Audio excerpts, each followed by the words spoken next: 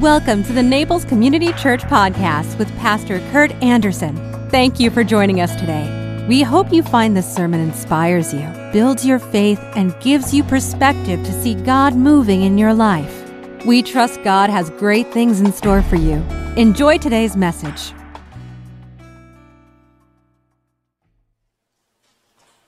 Well, our text this morning comes from 2 Chronicles, and it is a famous passage, one that we've heard many times, and I'd like to actually unpack this a little bit, that it might give us hope and encouragement for our nation. Hear the word of God as it comes to us from the chronicler. So Solomon finished the temple of the Lord as well as the royal palace. He completed everything he had planned to do in the construction of the temple and the palace. Then one night the Lord appeared to Solomon and said, "I've heard your prayer and chosen this temple as a place for making sacrifices. At times I might shut up the heavens so that no rain falls, or command grasshoppers to devour your crops, or send plagues among you. Then if my people who are called by my name will humble themselves and pray and seek my face and turn from their wicked ways, I will hear from heaven and forgive their sins and heal their land.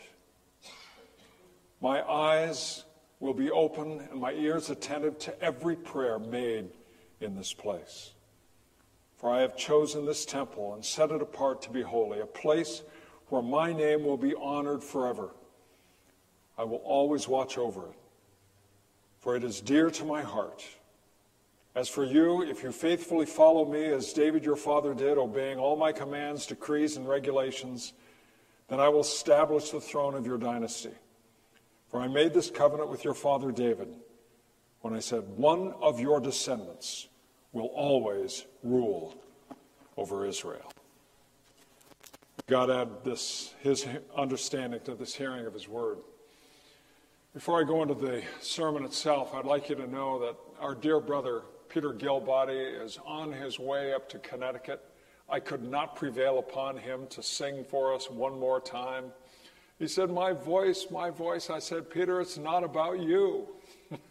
but he is moving up to Connecticut to be with his daughter and that family, and perhaps at a later time out to San Diego with his son. But he and his ministry has blessed us here for the better part of a decade, and so we are deeply grateful for him. And I'm also very grateful for our compassion and care team that made his move possible because of his handicap and affliction. And that's Ken and Corrine Brandel and Skip Forsyth and Bill and me. I watched Bill wrap furniture. He knows more about wrapping furniture than he does about preaching. It's an amazing thing. But also Jamie Jordan and her son Johnny, and it's just it's an occasion for us to be the church when somebody else needs us. And I want you to know that if you need us, not just me as a pastor, but any of us as a caring body of people, we're here for you. That's what church is. If we can't be here for one another, what on earth are we doing here? And so I was just wanting you to know that our dear brother has decided to go ahead and move on, and he will stay in our prayers, and I assume every now and then he may well just stream in to see us on a regular basis. So Solomon got to build the temple because his dad didn't get to do it. Dad, David. David was refused by God to build this temple because God said he had too much blood on his hands. He was too much of a man of war. And so that privilege was afforded then subsequently to Solomon, his son. But David had the great distinction of bringing the Ark of the Covenant into Jerusalem. As you'll remember, when the Ark was given in Mount Sinai and they were making their way into the Promised Land, the Ark resided in the tabernacle, or a tent. And when they actually came into the promised land, it stayed in a tent. But they would pull it out in order to go to war with someone. So the ark went out in front of them when they fought battles. And wouldn't you know, the Philistines captured the ark. They put it in one of their temples, and what they found out was that overnight, their god, Dagon, which sounds like a bug spray or something like that, their god fell down in the presence of the ark. So they didn't want that ark anymore. So they got it out of Dodge. And at a subsequent time, then David wanted to bring the ark back into Jerusalem. So he went and he secured the ark, and we know the story of David dancing before the ark as it came into Jerusalem. But there it was, once again, in a tent. And David wanted to build a temple for the ark because they believed that God resided in the ark itself, that God was there.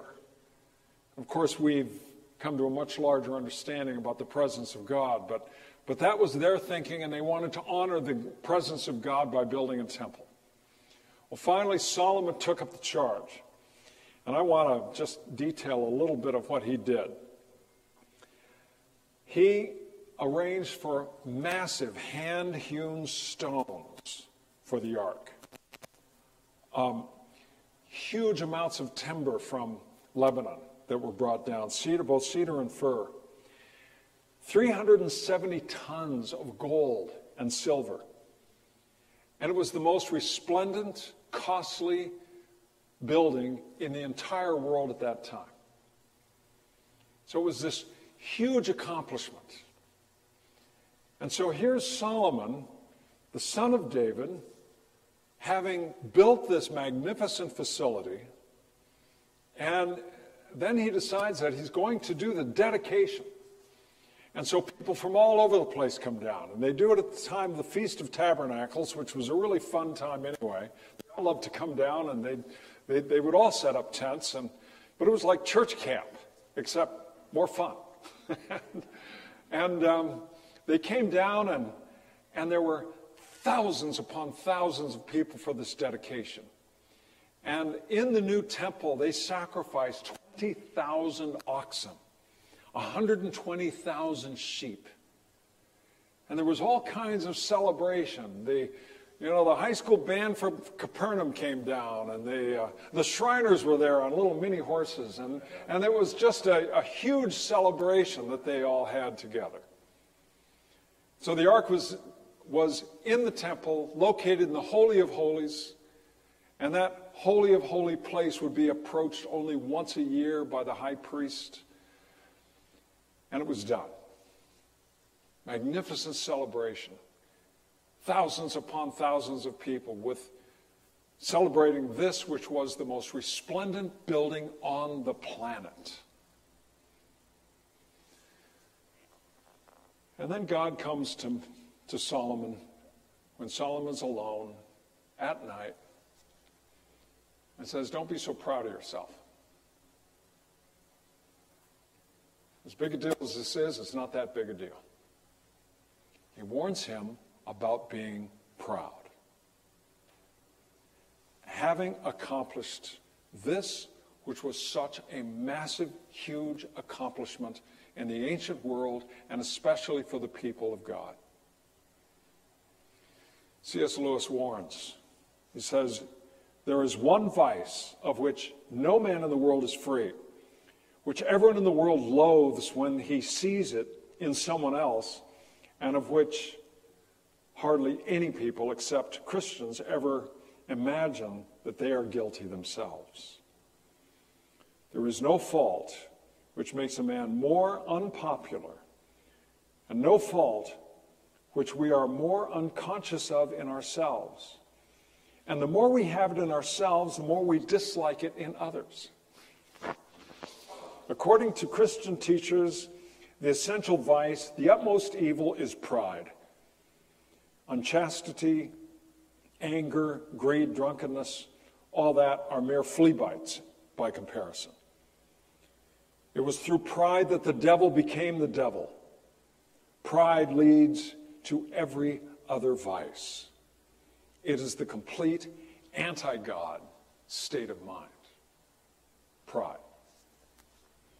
And yet it afflicts all of us.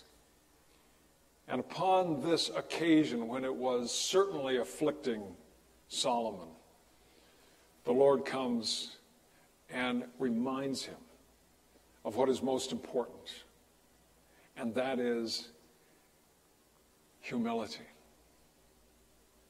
That you humble yourself. That you remember always who is God and who is not. That you recognize the magnificent gifts of those who actually built that temple. Do you even know the man who hewn those stones? Do you know the names of any of the carpenters? Do you know the metal workers? Do you know those who hammered the gold into place? Craftsmen of utmost skill. Do you know who they are? The Apostle Paul tells us to count others better than ourselves. And we do that when we acknowledge and recognize the magnificent giftedness of those who are around us. And we are always humbled when we acknowledge and see the gifts that God has lavished upon our brothers and sisters. And so that is the word that comes to Solomon. That is the word that he expresses not just to him, but he says, if my people who are called by my name will humble themselves and pray. My people who are called. So the question is, who are the people who are called? The real question is, who isn't called? God built this temple, not for the sake of the Jews alone, but so that all nations might come. Solomon got that right. He invited surrounding royalty to come to the temple during the dedication. But the call goes out to all flesh. All are called. And C.S. Lewis, he reminds us that we're saved by grace and damned by choice. When we simply respond to the call of God to us, we enter into the glories of what he has prepared for us. But when we are too prideful, when we can't give God the full credit for everything, then we are resisting that call. And we will not subject ourselves to that call. And so the call goes out.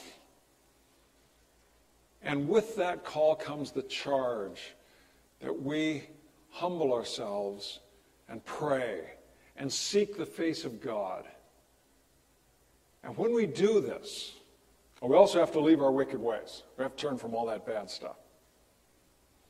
When we do this, God promises, I will heal their land. I will heal their land.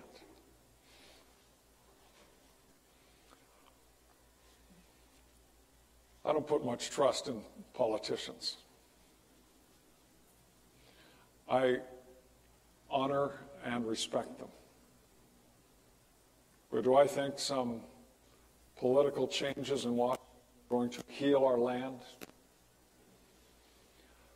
What I believe is that when God takes the hold of a human heart and transforms it according to his will, healing can happen. But it happens one person at a time. Healing is not systemic. Healing doesn't happen culturally unless the people are transformed. You'll notice Jesus, when he did his ministry, he didn't go into town and just wave his arms and say, okay, everyone's healed. Everyone's all better now. No colds, no sniffles, no leprosy, no blindness, no deafness. One person at a time. the Lord our God heals. One person at a time. Before our service, our dear brother Jack Timon asked me about why we have Byron Donalds on the list. Byron, of course, came down with COVID. He's young and strong and magnificent, beautiful family. And they're heading off to D.C. He'll be the congressman representing our county. Why is he on the list? Because he needs our prayers. That's why Rick Scott's on our list. He needs our prayers. He's a member of our church. Rick and Ann need our prayers, and Byron and Erica and the boys need our prayers. Because those two men are men who have hearts that have been transformed by the gospel of Jesus Christ. And knowing them, I know that they humble themselves and pray. So just maybe, their presence in Washington can have that sort of effect around, that those around them might be impacted by the humility and love that emanates through both of them. That's all we can ask. That is that God would do his healing work one person at a time. That our land might know the healing and the wholeness that we all long for. We all are fatigued of the political wrangling and all the fighting. We're all bothered by the fact that some people we can't even talk to anymore. It's tiresome. And on top of that, we got this COVID thing. With this COVID thing, it's beginning to feel like not a matter of whether or when. It's almost like, when am I going to get it?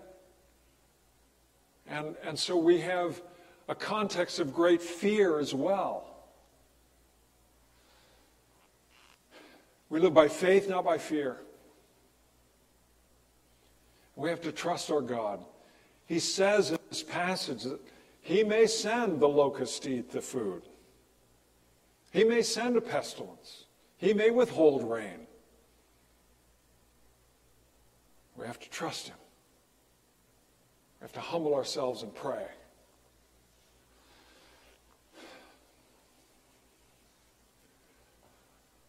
I find prayer difficult. I had a dear pastor friend of mine who visited me when I was in my church in California. And he came and he told me how every single morning he was praying for a minimum of 2 hours. I felt so inadequate in his presence. And the reality is that morning, I don't know if I prayed at all. I just kind of went through my morning routine, which wasn't including prayer. And I was reminded of the need that I have. Not just because I'm a pastor, but because I belong to the Lord. The need that I have to pray. Now, if you have ADD like me, and you have a hard time thinking a thought more than 30 seconds or so till the mind starts to wander someplace else, I found great comfort in the teaching of Martin Luther, who said that prayer should be brief, intense, and frequent. So that's what I do. I do my little BIF prayer, brief, intense, and frequent. And I do those a lot. I can't get from here to my house without a number of those prayers. I can't hear about something going on in your lives without having one of those prayers pop into my consciousness. And as I do, I'm always apologizing to God for what a lousy prayer I am. But at least in my own Christian life, in my own walk with Christ, I know that I have to do it. I'm supposed to do it. It's all part of my being humble before the Lord and acknowledging that he is God and I am not. He is Lord, and it is our Lord who is in control of all circumstances in life. It's our Lord to whom we look. It's in him we put our trust. So the question I ask, why wouldn't we? Why wouldn't we? Just humble ourselves, pray, seek the Lord's face, try not to do wicked stuff, try not to be a bad person, and trust our God to heal our land through us.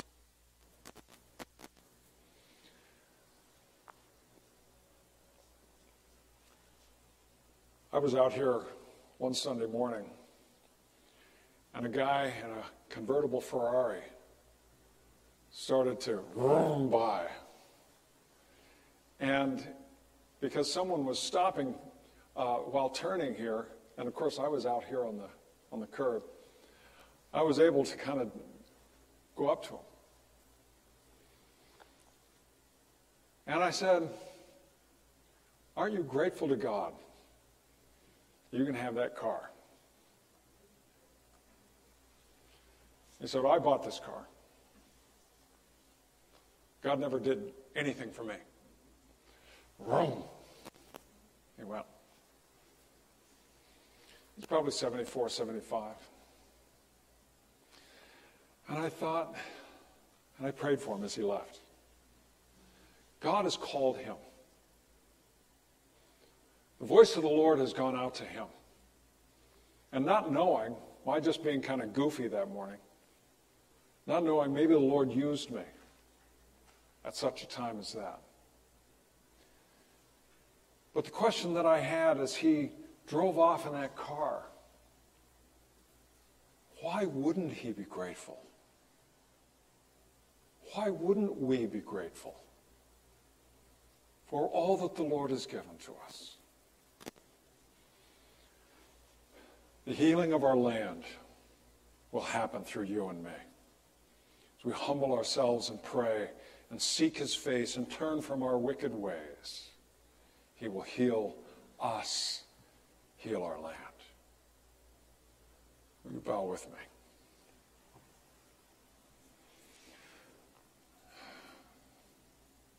And so, Father, we turn to you. We seek your face. We acknowledge, O Lord,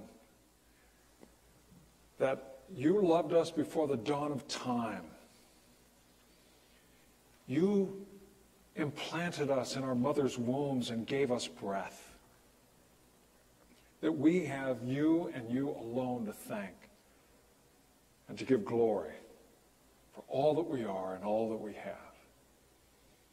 And may we thereby be a humble people through whom you bring healing and hope in all times and all places. We ask this in the name of the Savior, our Lord Jesus. Amen. If you enjoyed today's podcast, there are a few things you can do. Be sure to subscribe, rate, and review this podcast.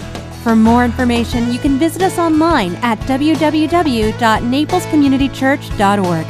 If you happen to be visiting Naples, please drop in for our Sunday service at 10 a.m. We'd love to meet you. Thanks again for joining us. Have a fabulous day.